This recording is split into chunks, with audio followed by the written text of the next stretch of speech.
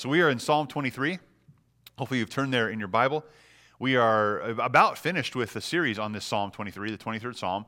Again, one of those Psalms that we tend to take for granted because we know it so well. We've memorized it so well and so deeply. And so when it's spoken or it's read, it just kind of rolls off someone's tongue and it kind of rolls off the top of our head as well and over our head. We kind of don't let it sink to our heart. So today I'm going to read the text in entirety, the 1 through 6 verses, and we're going to study verse 5 today and unpack that as we go. So Psalm 23, and just again, I encourage you to listen and let it just impact your heart. You'd hear it afresh or anew today. You don't have to follow along in your Bible quite yet, but just listen. Here's what David writes.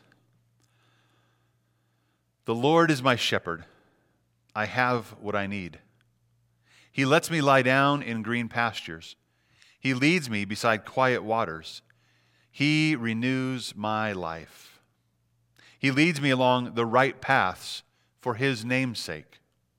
Even when I go through the darkest valley, I fear no danger, for You are with me. Your rod and Your staff, they comfort me.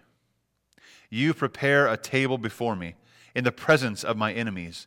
You anoint my head with oil, my cup overflows.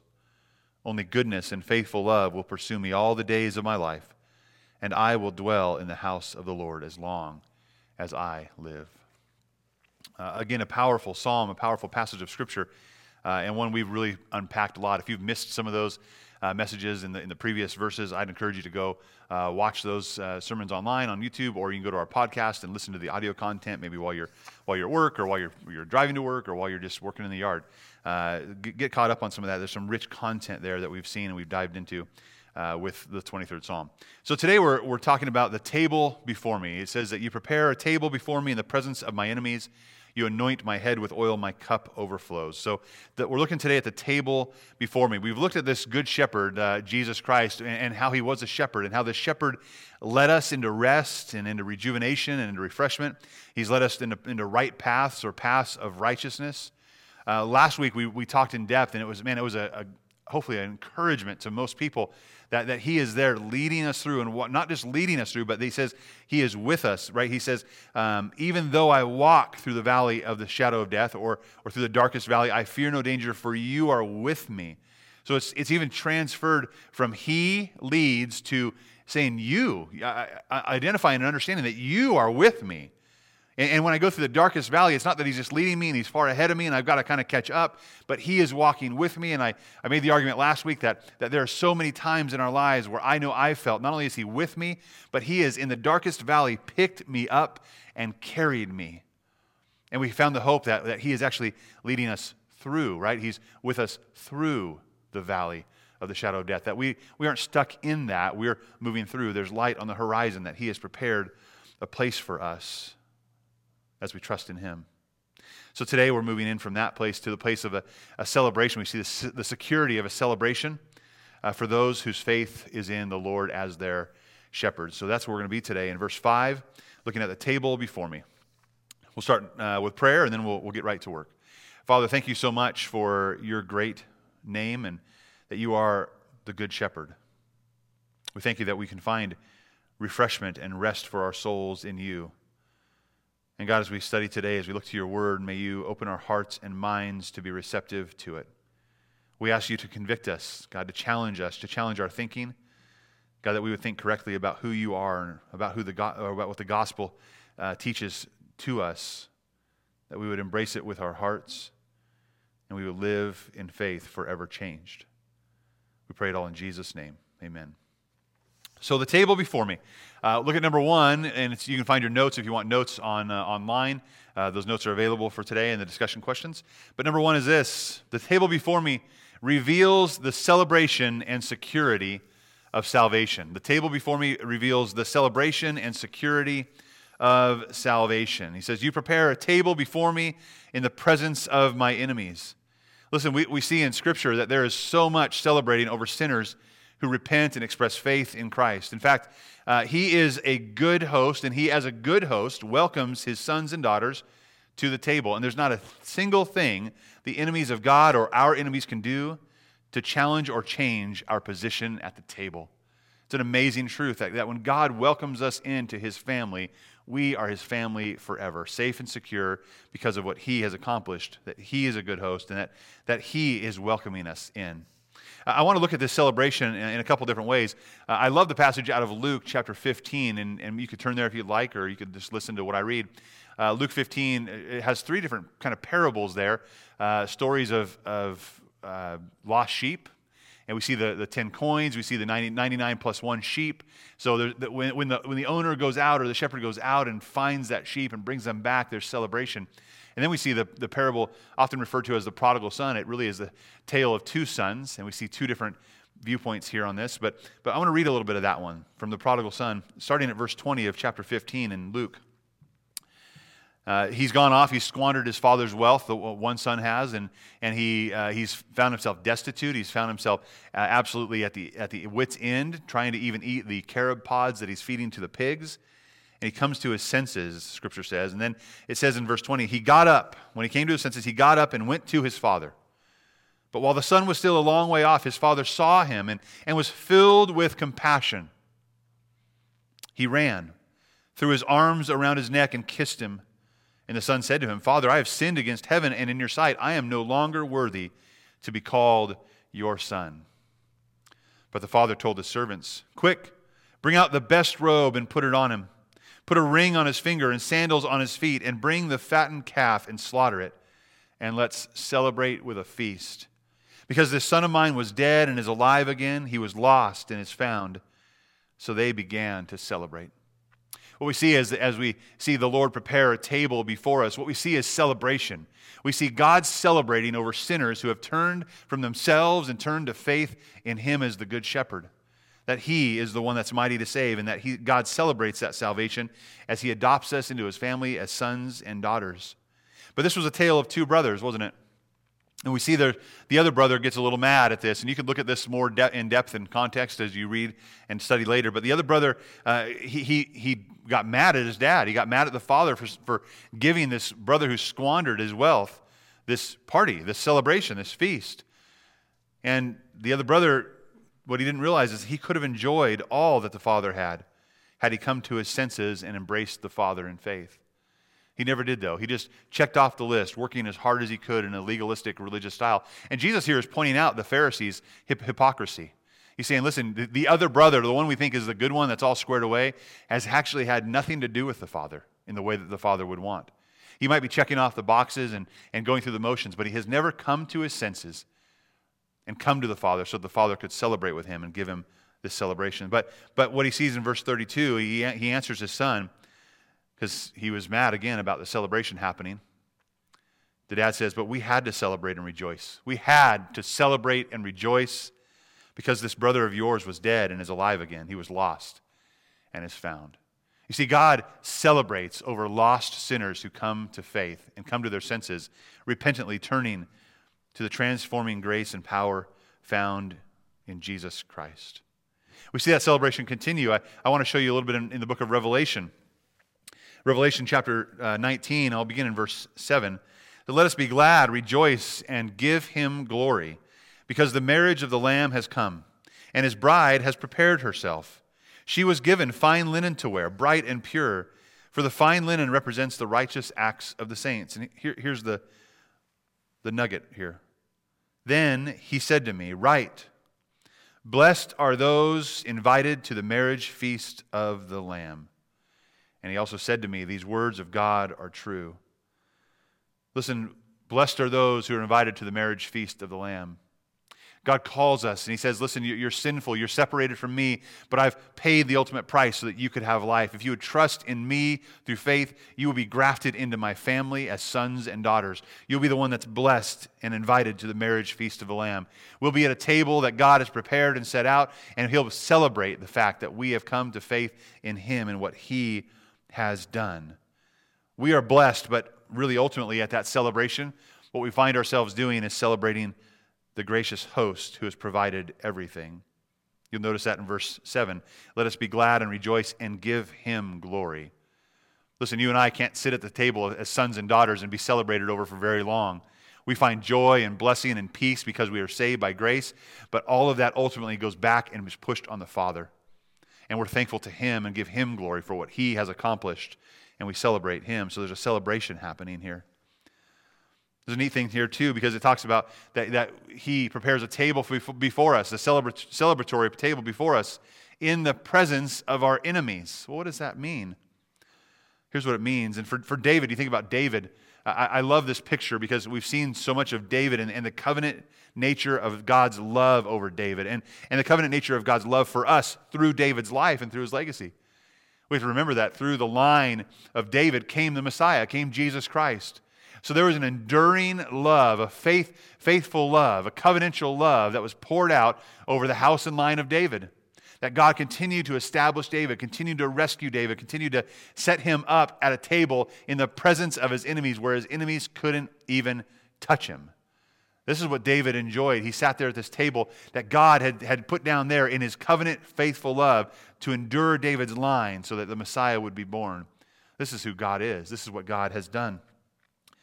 So the note here for us as we look on, as we go forward, there is a real faith that we have had in this covenant God who has established himself through David's line and established himself as the Messiah, God come to earth, and he's given himself for us. Now we have faith in him, and through that faith we are celebrated over, through that repentance we are celebrated over, and we celebrate him. But at this table, there is nothing that the enemies of God can do to prevent the enjoyment of God's generous hospitality by those who have expressed faith in him. As we sit and enjoy this amazing table, there's nothing God's enemies can do. They are powerless to prevent us from that enjoyment.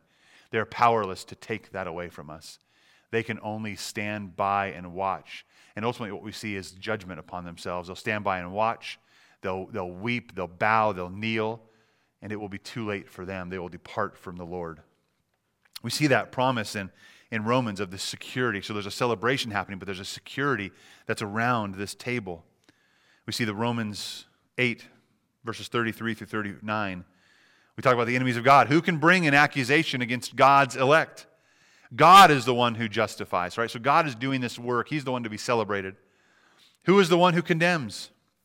Christ Jesus is the one who died, but even more, he has been raised. And he is also at the right hand of God, and he intercedes for us. Who can separate us from the love of Christ? Can affliction or distress or persecution or famine or nakedness or danger or sword? I think this goes back to last week when we talked about verse 4. Even though I walk through the deepest valley or the valley of the shadow of death or the darkest valley. Right? There's times of persecution. There's times of famine. There's times of danger and peril and sword. But he is with me. Even in the middle of that, there's nothing that can separate me from that. He is with me.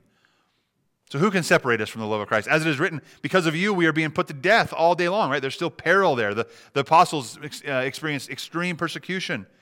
We are counted as sheep to be slaughtered, right? We're the sheep in his fold, though, counted as sheep to be slaughtered. No, it says in verse 37, no, in all these things we are more than conquerors through him who loved us. For I am persuaded that neither life nor death, nor angels, nor rulers, nor things present, nor things to come, nor powers, nor height, nor depth, nor any other created thing will be able to separate us from the love of God that is in Christ Jesus our Lord. It's an amazing passage of Scripture for us. That there is security. There's not only celebration because we are his sheep, and even though we experience peril, we are still his, and he is with us, and he is going to bring us through the valley of the shadow of death, even if that means death itself, but this is just a tent, it's a shell, and that he is going to bring me through that time and through that peril to him, and I will celebrate at his table as a son or a daughter of the Most High because he has secured my place through faith in Jesus Christ. There is celebration over my repentance and over your repentance.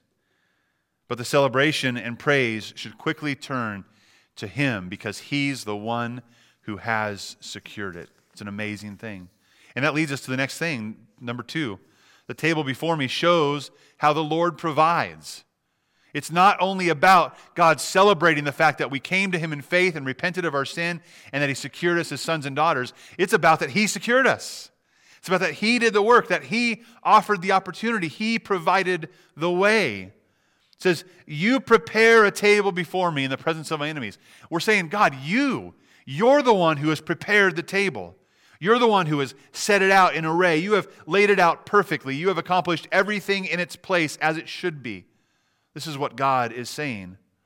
I want to look at this idea of him being a good host for us and preparing this table, and he contrasts himself as a good host versus other bad hosts. And that contrast should be the good shepherd versus false shepherds, right, that we've seen and that we have in our society and around us. So we're in Luke chapter 7, and I want to read bits and pieces of this story in Luke, and it starts in verse 36. One of the Pharisees invited him, that's Jesus, to eat with him. He entered the Pharisee's house and he reclined at the table. And a woman in the town who was a sinner found out that Jesus was reclining at the table in the Pharisee's house. So she brought an alabaster jar of perfume, a really expensive jar of perfume, and stood behind him at his feet, weeping, and began to wash his feet with her tears. She wiped his feet with her hair, kissing them and anointing them with perfume.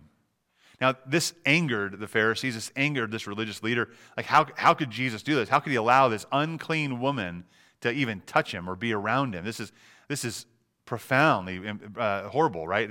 And so this is their attitude. And Jesus has a conversation with them about that. But he goes back and he turns to the woman and he's speaking to Simon. He says, this Pharisee, he says, do you see this woman right now? And of course he does. But he says, do you see this woman? I entered your house. So here's the comparison and contrast of a good host who prepares a table before us. He says, I entered your house and you didn't give me water for my feet. But she, with her tears, has washed my feet and wiped them with her hair. You gave me no kiss, but she hasn't stopped kissing my feet since I came in. You didn't anoint my head with olive oil, but she has anointed my feet with perfume.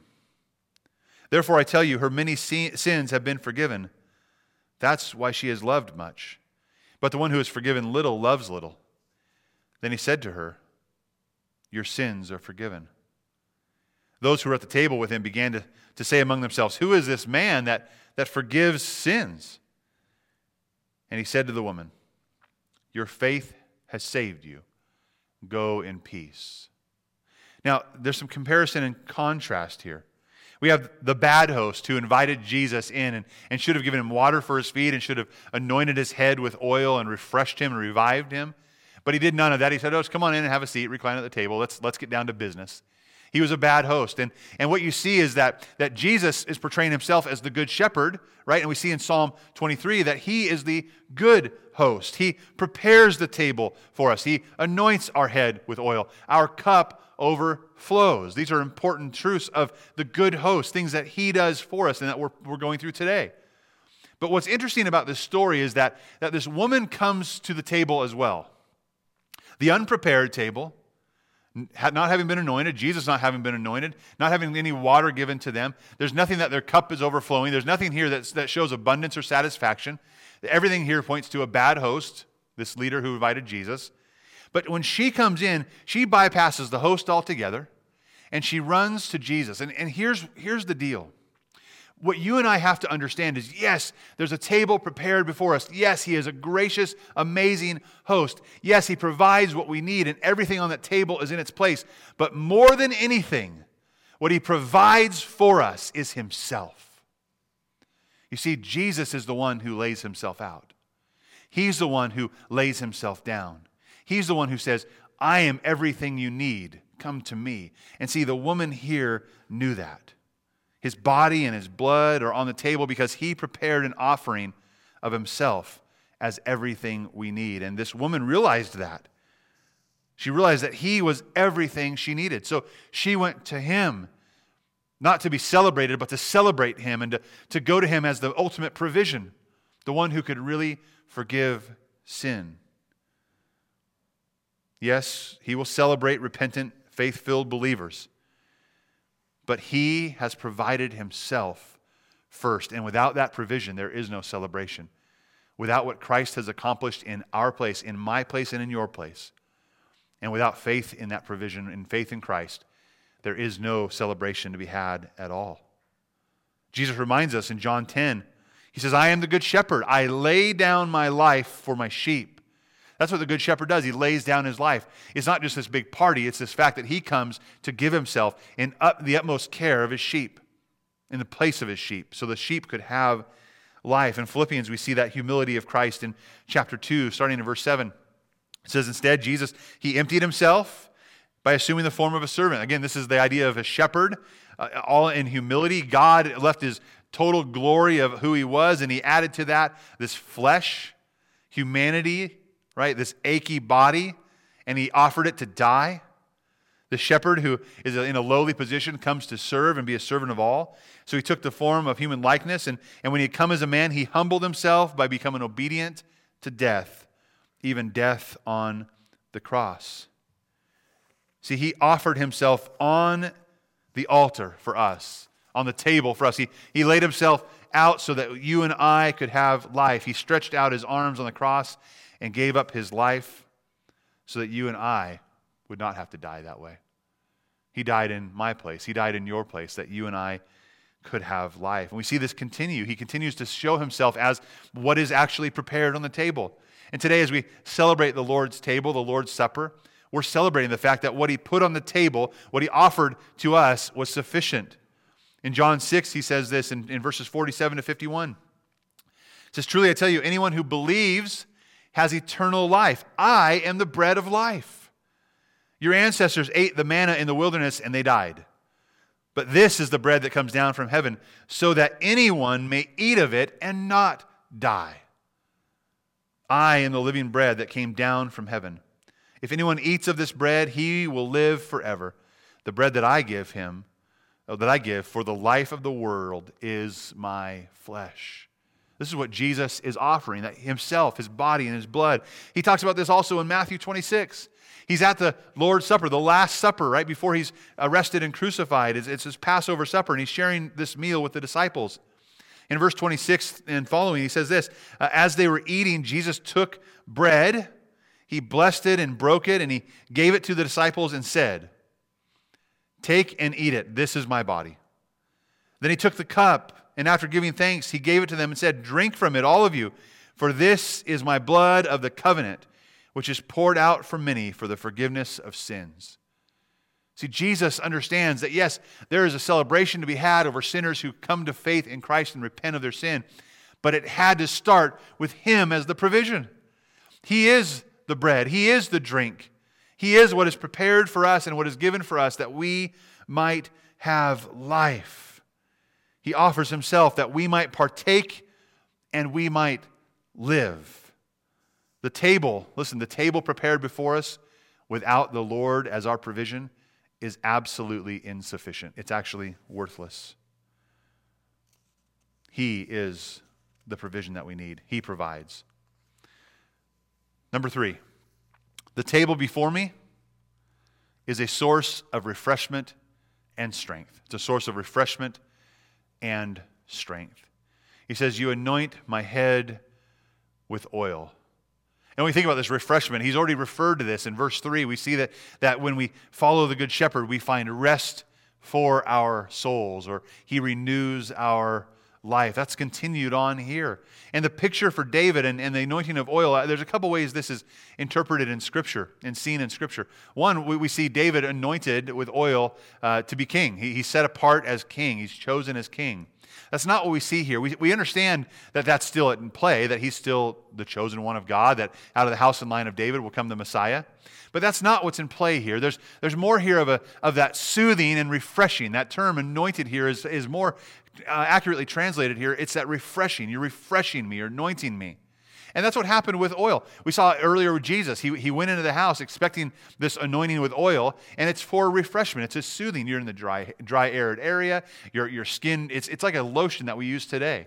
People would put it on for refreshment, to give their skin a break and let it stretch and relax and not be so dry. And that was what happened here as well. He says that you prepare the table before me and you anoint me with oil. He says you refresh me. You continue to refresh me. The refreshment doesn't end. It just continues. And we see this in Matthew too, when Jesus is speaking, he's preaching the Sermon on the Mount. And he's talking about prayer and he's talking about fasting. He says, whenever you fast, don't be gloomy like the hypocrites, for they disfigure their faces so that their fasting is obvious to people.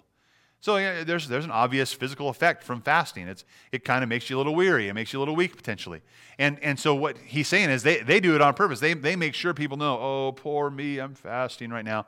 And that's their reward, he says. I tell you, they have received their reward. But he says, when you fast, put oil on your head and wash your face so that your fasting isn't obvious to others.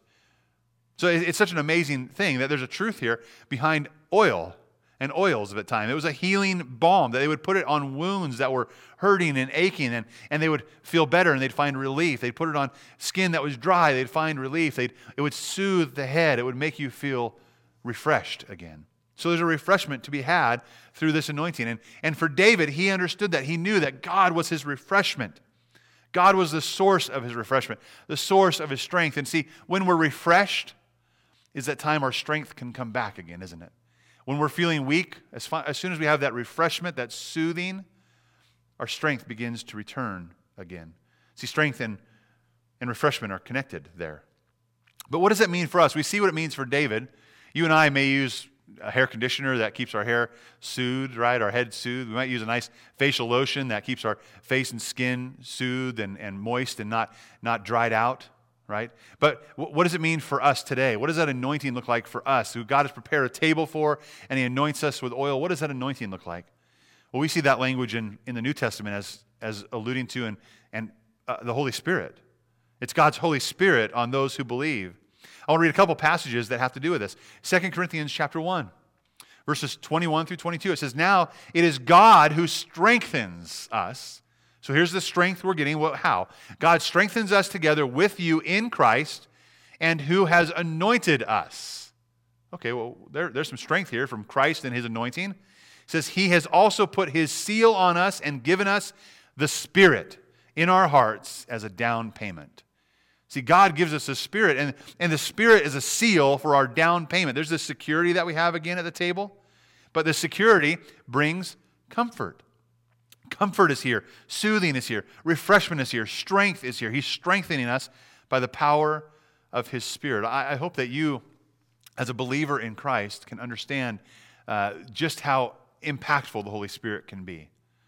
You and I need to learn to rely on the Holy Spirit more and more every day. That we want to be filled with the Holy Spirit. We want to be guided by the Holy Spirit. And we want to find that comfort and peace and joy and refreshment found in the indwelling presence of God in us. That's the mystery, right? It's Christ in us by the power of his Holy Spirit. And he, through his anointing by the Holy Spirit, strengthens and comforts us. And we see that Spirit inside of us also confirms, and that strength and confirms truth and what's wrong and what's right in the world. We see in 1 John, this is spelled out in chapter 2, verses 18 to 21. He says, children, it's the last hour. And as you have heard that the Antichrist is coming, even now many Antichrists have come. By this we know that it is the last hour. Antichrists have come, right? They went out from us, but they did not belong to us. For if they had belonged to us, they would have remained with us. However, they went out so that it might be made clear that none of them belongs to us. I want to make a quick distinction real quick before we continue in that passage. And I made this distinction the past couple weeks. It's so important for us to realize that there are those in and among us, even our friends, who seem to be people of faith. But really, they are there because they're being satisfied by a relationship with the sheep. They're being satisfied by the green pastures where they can feed, and they feel like this is all I need. Maybe even the still waters, they're finding refreshment there. But in the end, it will end for them because they aren't being satisfied by the Good Shepherd himself. And what this scripture is saying is that when we, the sheep, have actually come to trust in the Good Shepherd, and we've been led out and follow the Good Shepherd, then he gives us real satisfaction. Then he gives us real nourishment, real rejuvenation, real refreshment. The other type is just really fake. We just find ourselves following where God's sheep are going. Although they were among us, they did not belong to us. For if they belonged to us, they would have remained with us. However, they went out so it might be made clear that none of them belonged to us. But you, little children, right? But you have an anointing from the Holy One. And all of you know the truth. See, there's this confirmation inside of us. For those who have repented and have faith in Christ, He's given us the Holy Spirit. And by the power of the Holy Spirit, we understand that refreshment is only found in Christ through the Good Shepherd. And that comfort comes by the power of His Spirit in us, and strength comes in refreshment and rejuvenation and truth. But you have an anointing from the Holy One, and all of you know the truth. I have not written to you because you don't know the truth, but because you do know it, and because no lie comes from the truth. Listen, through the power of God's Spirit, we know the truth. We know that life is not found in the green pastures or in the still waters or with other sheep. We know the truth that life is found in Christ alone. And He is our refreshment and our peace and our strength. Finally, number 4, the table before me is completely satisfying. It's completely satisfying. He says, you anoint my head with oil and my cup overflows. This is the abundant joy and peace that wells up inside because of the abundant grace lavished on us by the Lord Jesus Christ. Going back to John 6, we read part of this earlier.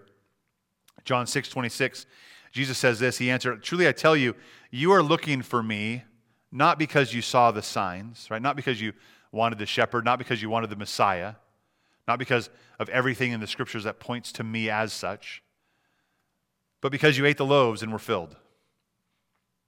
Your gut was satisfied.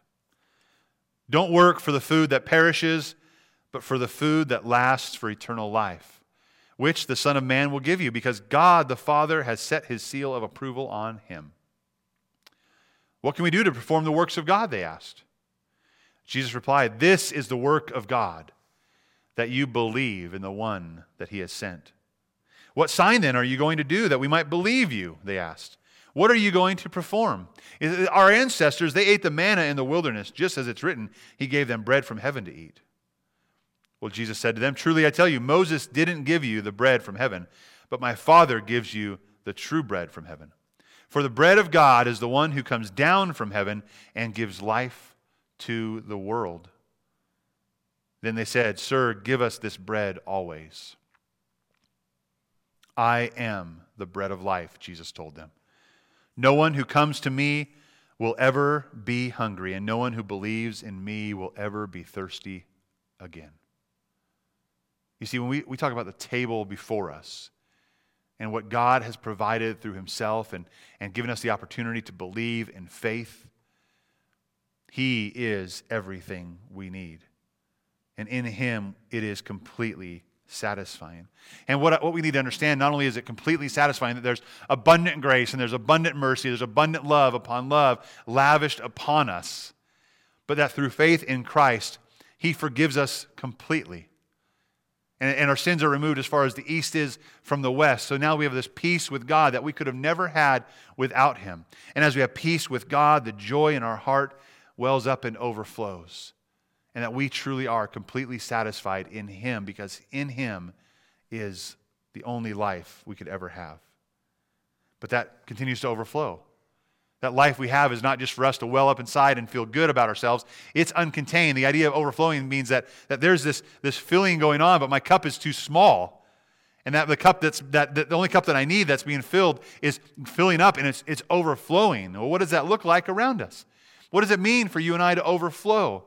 For you and I who have trusted Christ in faith, who have put our faith in Him and in His provision, the encouragement from Romans is for us. Romans 15:13.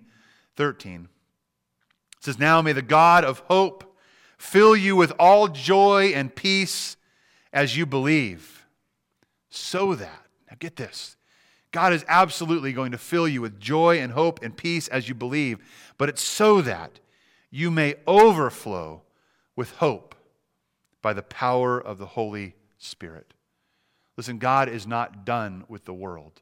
God is not done with your friends and their family who don't know Him as Savior. He wants our cup to overflow so that they might see that He is completely satisfying. You know, we look at a text like Psalm 23 and we take it for granted because we've heard it so many times, dozens, hundreds, thousands of times. But looking in depth at this, we see the provision of God Himself. that God is our shepherd, and we have everything we need in him. And that we find refreshment for our soul and satisfaction for our soul, and we find comfort and we find rest. We find nourishment and we find peace. We find forgiveness. And we find celebration over us as we have turned to him in faith. But that celebration is quickly turned back to him because he has been our provision. And he anoints us with the power of his Spirit. He fills us up. Not to just be lacking and not to just walk behind. See, listen, too many sheep walk behind Jesus thinking, oh, I was a really bad sheep. I'll just sit in the very, very back. Jesus says, no, you have been forgiven. You are white as snow. You are now an heir with me to all that the Father has. You have become my brother and my sister. I've grafted you into the family. You don't have to be the black sheep anymore. And this isn't about living in abundance here. It's about our hearts being abundantly satisfied in Christ alone. I hope that your satisfaction is from the filling and power of the Holy Spirit, by the grace and peace that we find in Jesus Christ, and that by that filling, we will be filled up in a way that overflows to the world around us. And that'll lead us into next week, and next week's promise from Psalm 23, only goodness and faithful love will pursue me all the days of my life, and I will dwell in the house of the Lord as long as I live. That's the ultimate promise of all of these passages, all of these scriptures.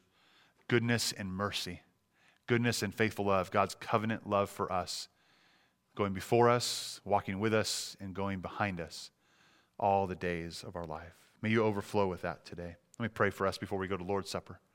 Father, I thank you so much for your grace. I thank you for your mercy.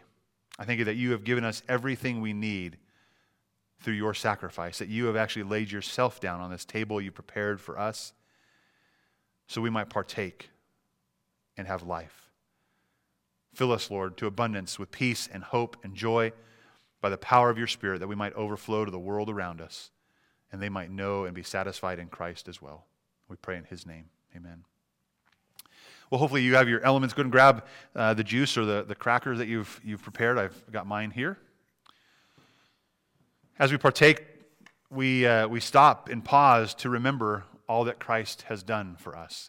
We remember that he has laid himself down on the cross and as the provision on our table, that when we partake, we are saying that he is the one who brings life. Listen, nothing you or I have done can earn us anything. Only by faith in what he has done and what he has accomplished may we have life. So today as we partake, we remember. And for the instructions for the Lord's Supper, I would encourage you in a few ways. First, this is a time where you really analyze your heart. Make sure there's no pride in you, and make sure there's no look at how good I am. Of course I can take the Lord's Supper. I'm the best sheep around. No, you're not. You're a forgiven sheep. And Jesus paid it all so that you could be forgiven. And when we come back with him, he's going to be the one dripping with blood, and we're the ones white and clean. It's because of what he has done. So when we partake in the Lord's table, we are saying that he is my provision. He is my everything. He is my security. He is my salvation. He is my hope. He is my joy. There's nothing of me that creates that or enables that or earns that. It's all about Jesus. So the Lord's table is for Christ followers, people who have been made clean through faith in Christ, and it means everything to us. If you're not a Christ follower, I would encourage you just to ponder this and think about this. Maybe go study it a little more in depth. Maybe you have children with you who aren't quite there as far as believing. We don't want to let them watch and learn and glean from what we have known in Christ. And maybe your children are solid Christ followers. They're going to partake with you. That's amazing. So we're going to take the cup, or the cracker. I have a cup with a cracker in it.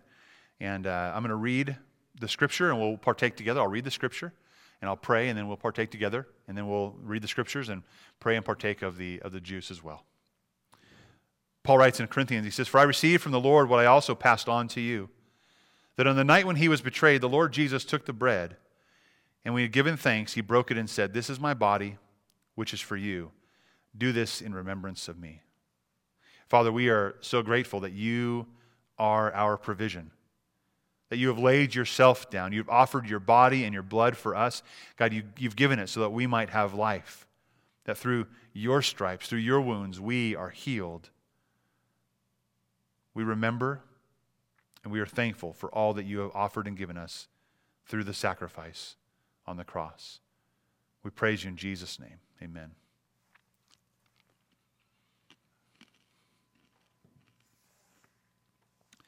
Take the cup now.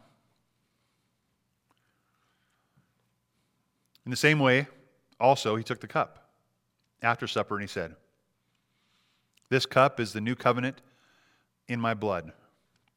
Do this as often as you drink it in remembrance of me. For as often you eat this bread and drink this cup, you proclaim the Lord's death until he comes." It's very similar to what we read a minute ago. For as often as we do this, we proclaim. What we're saying is that he anoints my head with oil, my cup overflows. As I partake of his cup, my cup overflows, and I proclaim his death until he comes. Father, we are so grateful for the blood that you shed, the sacrifice you made for our sins. Father, Scripture says that without the sacrifice or the shedding of blood, there can be no forgiveness of sin. Thank you for offering yourself for us. Thank you for being our provision. God, now as we partake in remembrance and have partaken in you for faith in Christ, for salvation, God, we ask that you would help us proclaim the Lord's death until he comes, that we would overflow with the message of Christ. We pray in his name. Amen.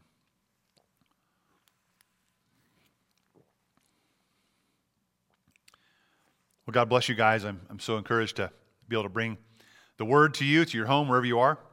I want to still encourage you to come consider being a part of our outdoor worship service that happened at 9:30 in the morning on Sunday mornings. It's a great time together out in the grassy lawn area of the southwest corner of the cemetery. So a great opportunity to be out there worshiping alongside your brothers and sisters. Listen, you and I need community. And I know for some of us it's not quite the right time to get back involved, and you might be being extra cautious, but I would tell you this: seek out community. Seek out people who you can connect with, who you can visit with, who you can share with, who you can be encouraged by, and always pointed back to Jesus. We're in this together. I love you guys lots. Hope you have a great day. God bless you.